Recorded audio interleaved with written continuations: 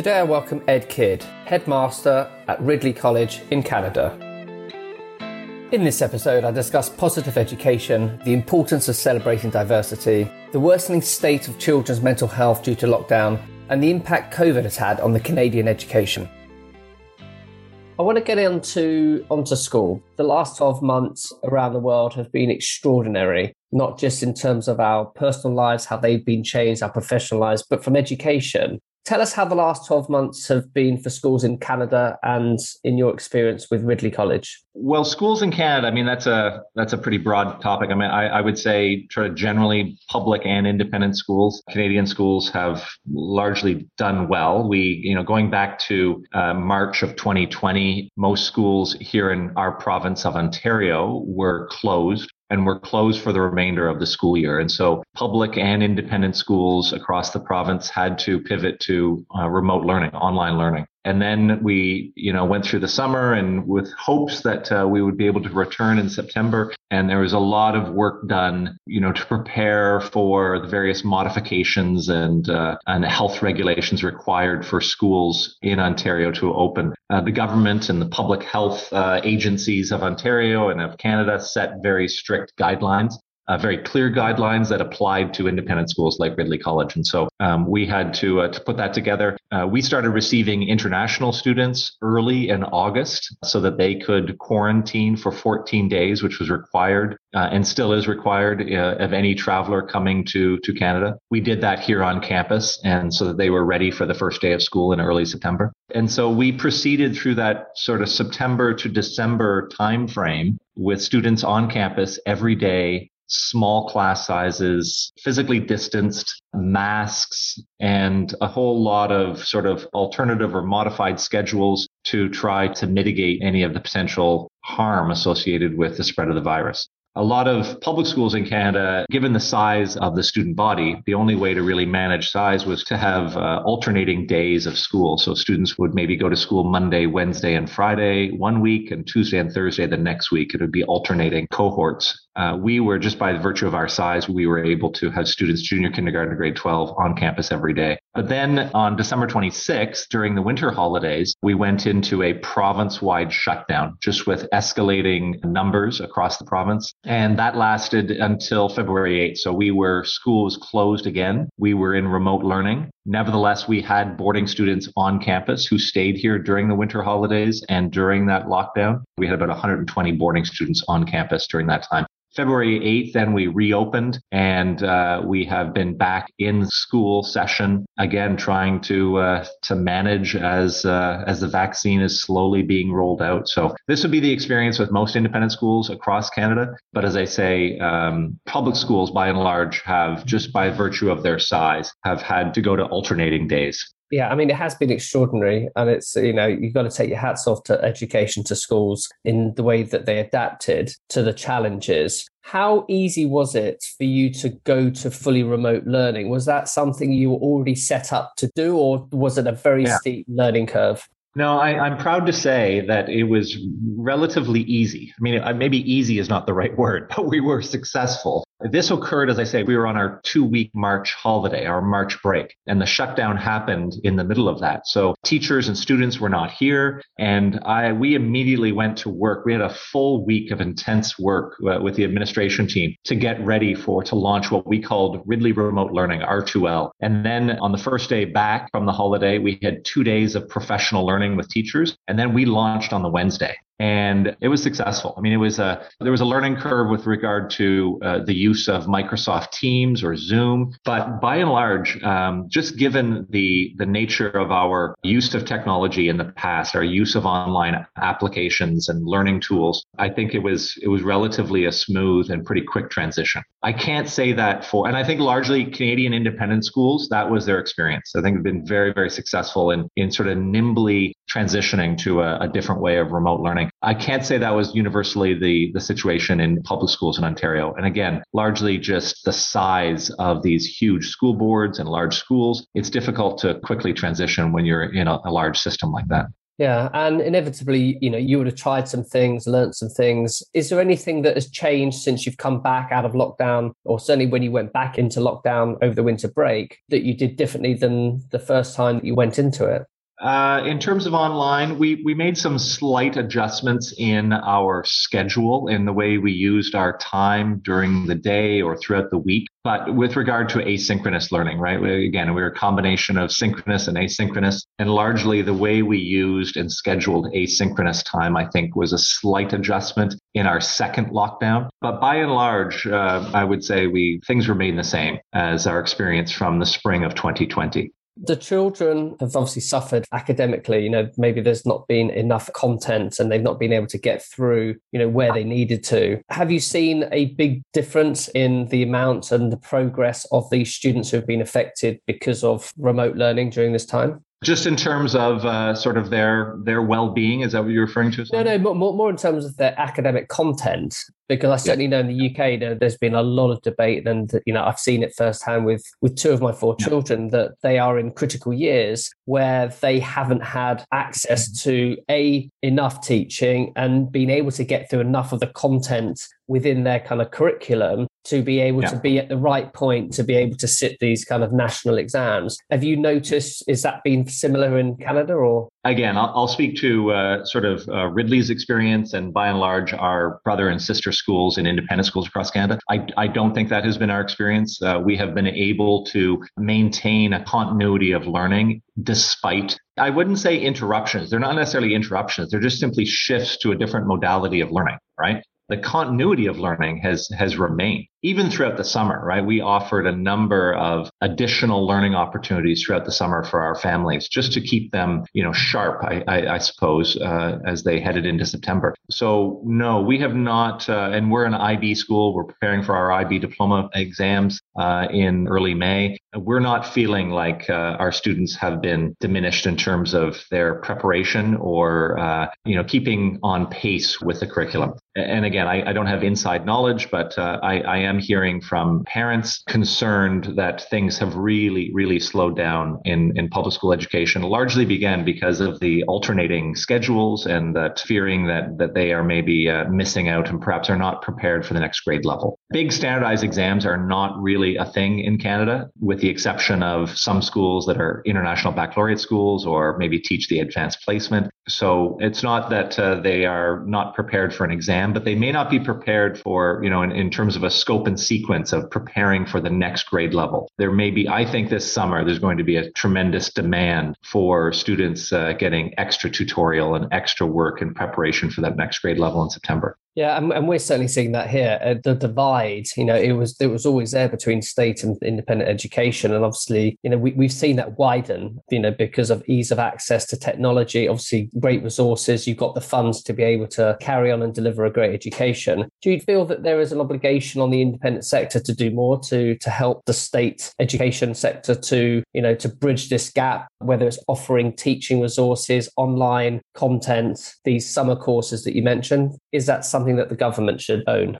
Well, this is a great question. And I know it's a huge topic in the UK. And I know that many independent schools in the UK are engaged in this type of teacher training and professional learning that they offer to local state schools. And the landscape is fairly significantly different in Canada, I would say. So even, do I think it's a duty and obligation? I think it's a duty and obligation of the government and the Ministry of Education. I say we are fortunate to live in a province that has, I think by all standards, an outstanding world-class public education system. We have a college of teachers, a professional college of teachers, tremendous resources and professional development. Although perhaps there's a duty and obligation for independent schools, just given perhaps some of their resources, I don't think there's necessarily a demand. There's not a space for us to be involved in helping our public school colleagues, largely because I think that our government does such a good job. It's a slightly different context, but a great question. This obviously been an especially stressful and anxious time for young people. With isolation and depression a constant risk in this age of lockdown and closed campuses, the mental health and wellness of students has never been more important. How have your students handled this interruption to their education? I don't think there has been an interruption to their education. I think it has been there have been some challenges and obstacles and some needs for incredible flexibility that have been put in their path. But by and large, I think the answer is very well. They've handled it very well. And I've just been so impressed and really so proud of the way our students and our faculty have handled a difficult and challenging moment, right? It has just reminded us, and I have to say, going into this experience, I thought this might be the case. It's not the students we need to worry about, right? It's the adults. The students have once again proven that they are incredibly resilient and flexible, right? And they figured it out, and they generally have been positive and optimistic and hopeful given sort of the week by week challenges that have been thrown their way. And the disappointments, right? The disappointments of especially some of our senior students, our grade 11 and grade 12 students who are having sort of the annual rituals and rites of passage removed. And yet there's not a whole lot of bitterness or anger or, their disappointment is not manifested. There's tremendous amount of positivity. And I attended I remember in the spring of last year, I attended a great webinar with Dr. Martin Seligman, who founder of Positive Psychology, which plays a prominent role at Ridley, and Sir Richard Layard, who is economist, professor at King's College, Cambridge, writes about happiness and economies around the world. They told a story just around the London Blitz during the war and the NHS, their anticipation of this explosion, this pandemic of mental health issues that never materialized, never appeared, right? Because people rose to the challenge in this crisis, found inner wells of strength to be resilient. And I think in a smaller way, I mean, this is not the London Blitz by any stretch of the imagination, but in a small way, I do think that's what we see in our students, right? They're stepping up and they're finding ways of being resilient. And it's, our job, I think, is to remind them of that, to show them that like you can take on and face great suffering and challenges in your life and remain resilient, right? But I think also it's about being open and honest with all your students to say that, if you are struggling, we understand this is a very difficult time. There'll be anxiety about coming back. There'll be, all the usual problems and pressures of being locked down in your room. They're already used to having a very, online life, which is generally out of school. And now they're having to have an online life in school and out of school. What is Ridley College doing to ensure that their students' mental health does come first?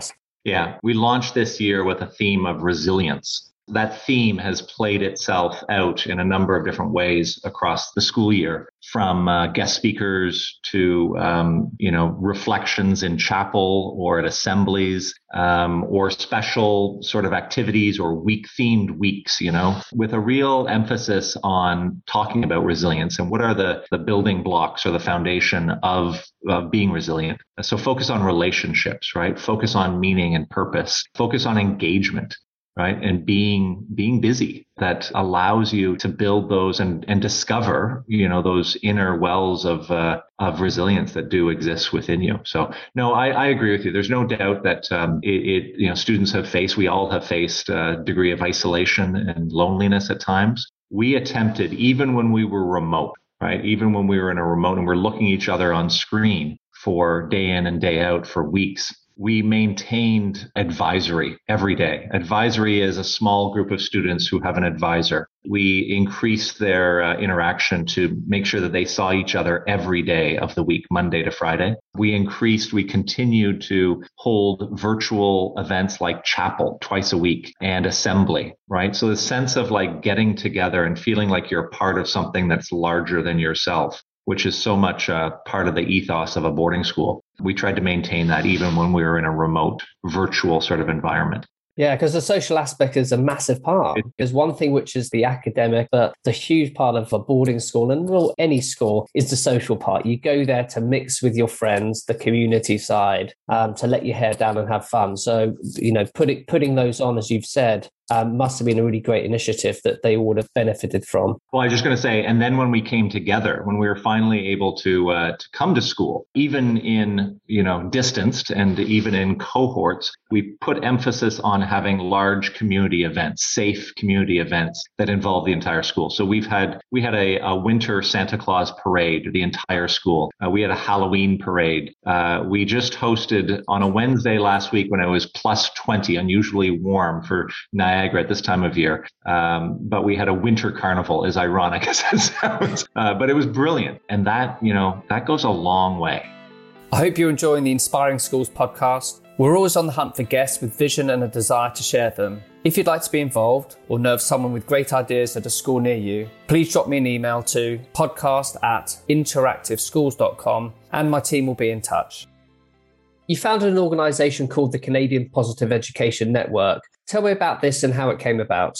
It goes back to Ridley's strategic plan, which was launched in 2014, which really had at its core this idea of inspiring, flourishing lives, which is naturally had an affinity to positive psychology, its manifestation in education as positive education. One of the goals, from that early strat plan was eventually to create an association of like-minded schools so as to bring this concept and influence both independent and public or state schools across North America, and to provide resources and professional learning and connect schools. So I have to say in 2014, we were very much an island in this endeavor. But over the years, we started to collect some other schools that were really beginning to be interested in whether it's character education or positive education or well-being. And it started to become a central piece of their mission. And so about 2 years ago, I thought now is the time. And I convened a gathering of 3 other heads of schools here in Ontario as a starting point.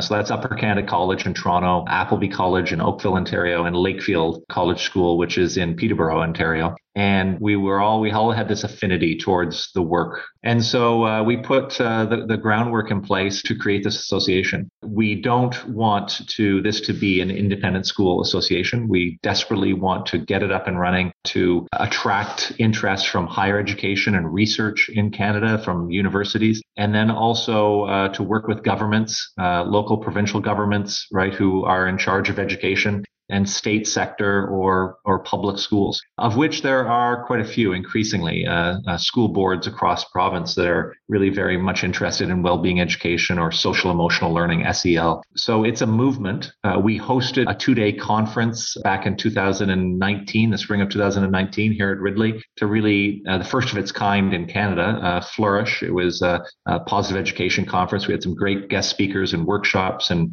we had a variety of educators from various schools, both private and independent, as well as public schools. So that's how it started. We are very much, I would say, we hit the pause button as we try to navigate the last 12 months in this pandemic. But certainly come September, we're going to renew our efforts to continue to spread the association and make it a much larger entity. Yeah, to me, it's a no-brainer. Who wouldn't want positive education? I can't believe anyone would sign up to negative education. There's a lot more to it, but it's a great model. And, I certainly believe that more schools should adopt this positive education approach. On your website, it says that by adopting science, Ridley equips students to deal with daily demands of life. The way you do that involves activities such as practicing mindfulness. Is this right for every child?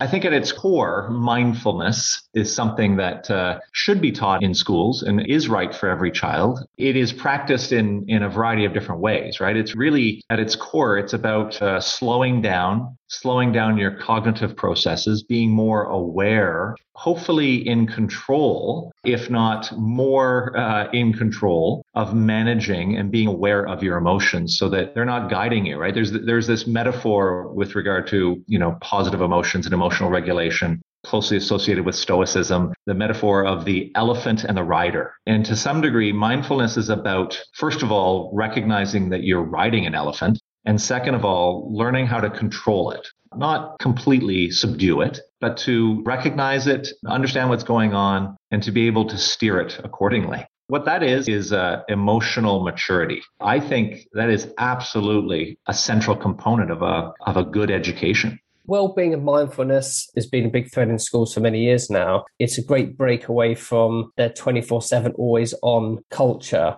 Do you adopt yourself mindfulness as part of your daily routine? I do now. this is the thing, right? It is we talk about inspiring, flourishing lives, and one aspect is mindfulness. It's really just a small practice or piece of a much larger sort of philosophy and concept. It's not as if at 17 or 18 years old, our students, our alumni, our graduates are these fully functioning, flourishing, mature, self-actualized individuals, right? We're not claiming that, but we've given them the building blocks, right? We've introduced them to the concept that this is something you should aspire towards, right? And that we hope that they will continue to practice, be intrigued, throughout their adult life. So me at the age of 50, I'm still working on it. I have really, I'd say in the last 5 years, I've returned to my university days and the ancient Stoics. And so I do have a degree of early morning ritual and routine of doing three things: exercising, moving my body,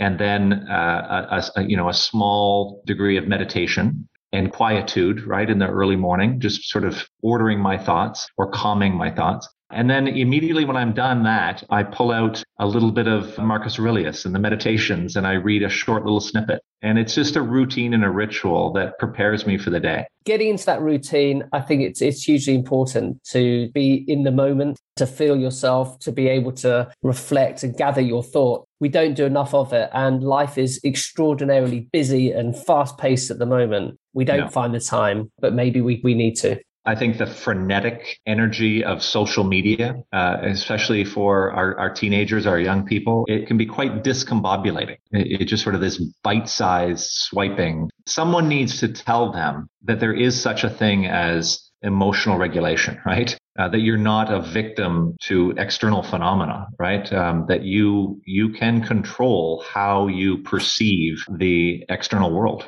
Yeah. And whose role is that? Is that primarily the teachers, or is that parents? Yeah, I think it's a bit of both, but it is a central role that education and schools and teachers and coaches and advisors need to play in the lives of their children. We are redefining what it means to be well educated. And I say redefining, in some ways, it's like, this is like an ancient wisdom that we've forgotten in terms of what does it mean to be well educated, in terms of character education and values-based education and preparing, your soul to live a self-actualized adult life. There's always a role, obviously, between the home and parents and teachers in the school, and a partnership. Hopefully there's a partnership and alignment. And I know many families, they do adhere to this. They introduce these ideas to their children, but I'm convinced that as an industry, as educators, this is exactly what we should be introducing. In addition to, the cognitive knowledge-based pursuit of various disciplines like physics and mathematics, we should also be teaching them how to prepare themselves to live a good life, right? Yeah. I mean, you mentioned self-actualization, the pinnacle of Maslow's hierarchy of needs. When you start to look at love and belonging, esteem, and you start to build up through Maslow's hierarchy of needs, I certainly believe that I think getting that point of self-actualization is harder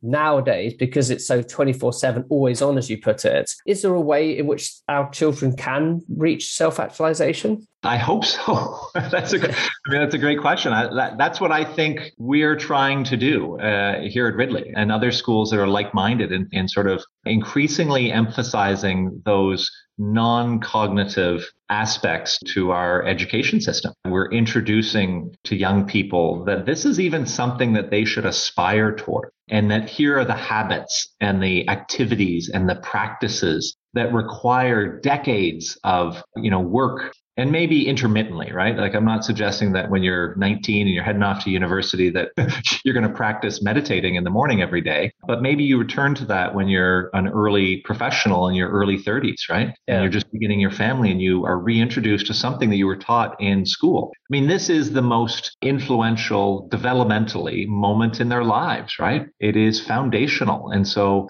I do think so. That's what we've bet our entire strategy and our entire vision and mission around. It's needed now more than ever for the very reasons you've just described. I agree. I think it is needed more than ever. I do worry about love and belonging. I think the rules have changed. I think the playing fields that our children kind of occupy now online, say the expectations of what love and belonging actually means is completely changed. And I know recently in the UK press, there was a lot, particularly from UK independent schools and boarding schools, of the amount of, I suppose it's sex shaming, boys and girls as young as 11, the peer pressure, what their level of understanding and expectation is, and going, do you know what, that's normal. And it's not. They're normalizing something that is not normal. And so almost like the thresholds to acceptability have completely gone out the window. And I don't know what the answer is. Is that educating the teachers to be able to help the kids as well as parents? Because I think parents have got to a point of kind of like, I just don't know. I can't keep control of what's going on in this little black rectangle that they have on, that they're connected to. I don't know what they're doing, how they're acting. They won't let me near it. You kind of parent by, they seem all right, but you don't know the darkness that's lurking.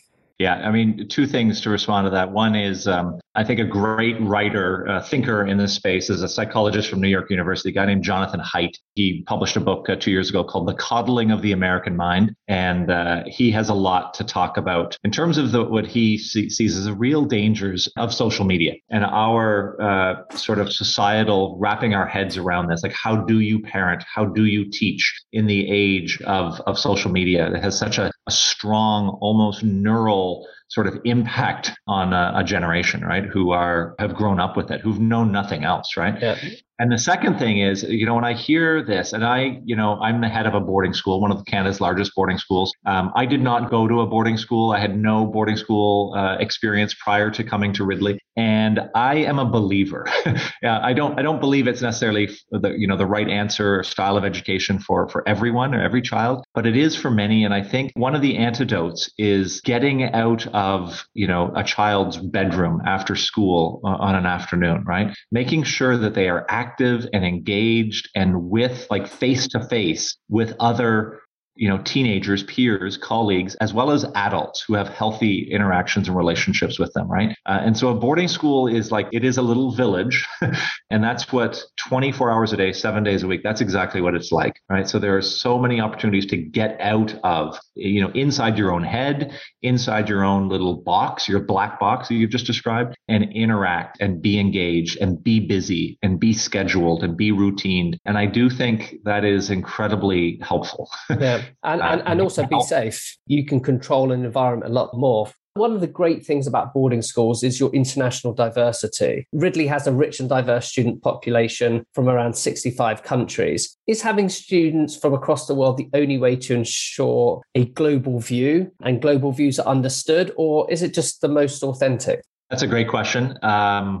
Teaching global understanding and what I refer to as global competency, right? Developing global competency can be achieved through a solid curriculum that is devoted to those ideals. And I think the International Baccalaureate is, at its sort of core philosophy, is a curriculum that is devoted to understanding that there are different perspectives around the world. They are right in their own ways in some regards. And I know that you can also achieve it through great educators, right? And great educators who themselves have perhaps traveled or lived or are from different global perspectives and worldviews. It can be achieved through, exchange programs and travel opportunities within schools. So it is possible, and I know many schools do. But we are so blessed to have this diversity here on campus to an extent. I mean, it is. I think you use the term authentic. It is incredibly authentic, and it occurs. It's the hidden curriculum, right? It is the hidden curriculum that occurs at dinner time,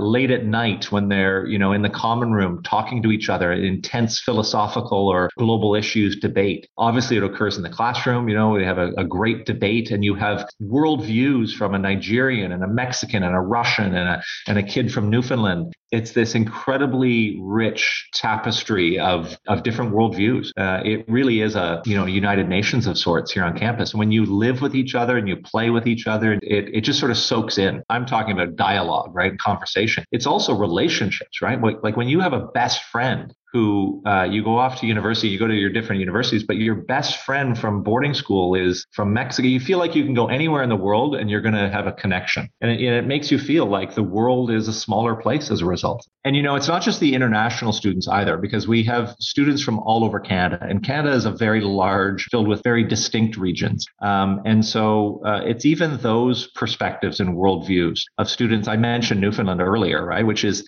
really, a variation of Ireland. And then students from Quebec and students from the Western provinces and interacting with a kid from Vietnam. And it teaches a degree of humility as well, right? And recognizing that maybe things aren't the way that my cloistered little world previously taught me that they were. Ed, thanks so much for your time today. I can't wait till we're allowed to travel again and I can book my flight and come and visit you and see Ridley College. But in the meantime, thanks ever so much. Please stay safe and keep inspiring schools. You can connect with me on Twitter, Instagram, and via LinkedIn. Remember, keep inspiring schools. We need more future school thinking now.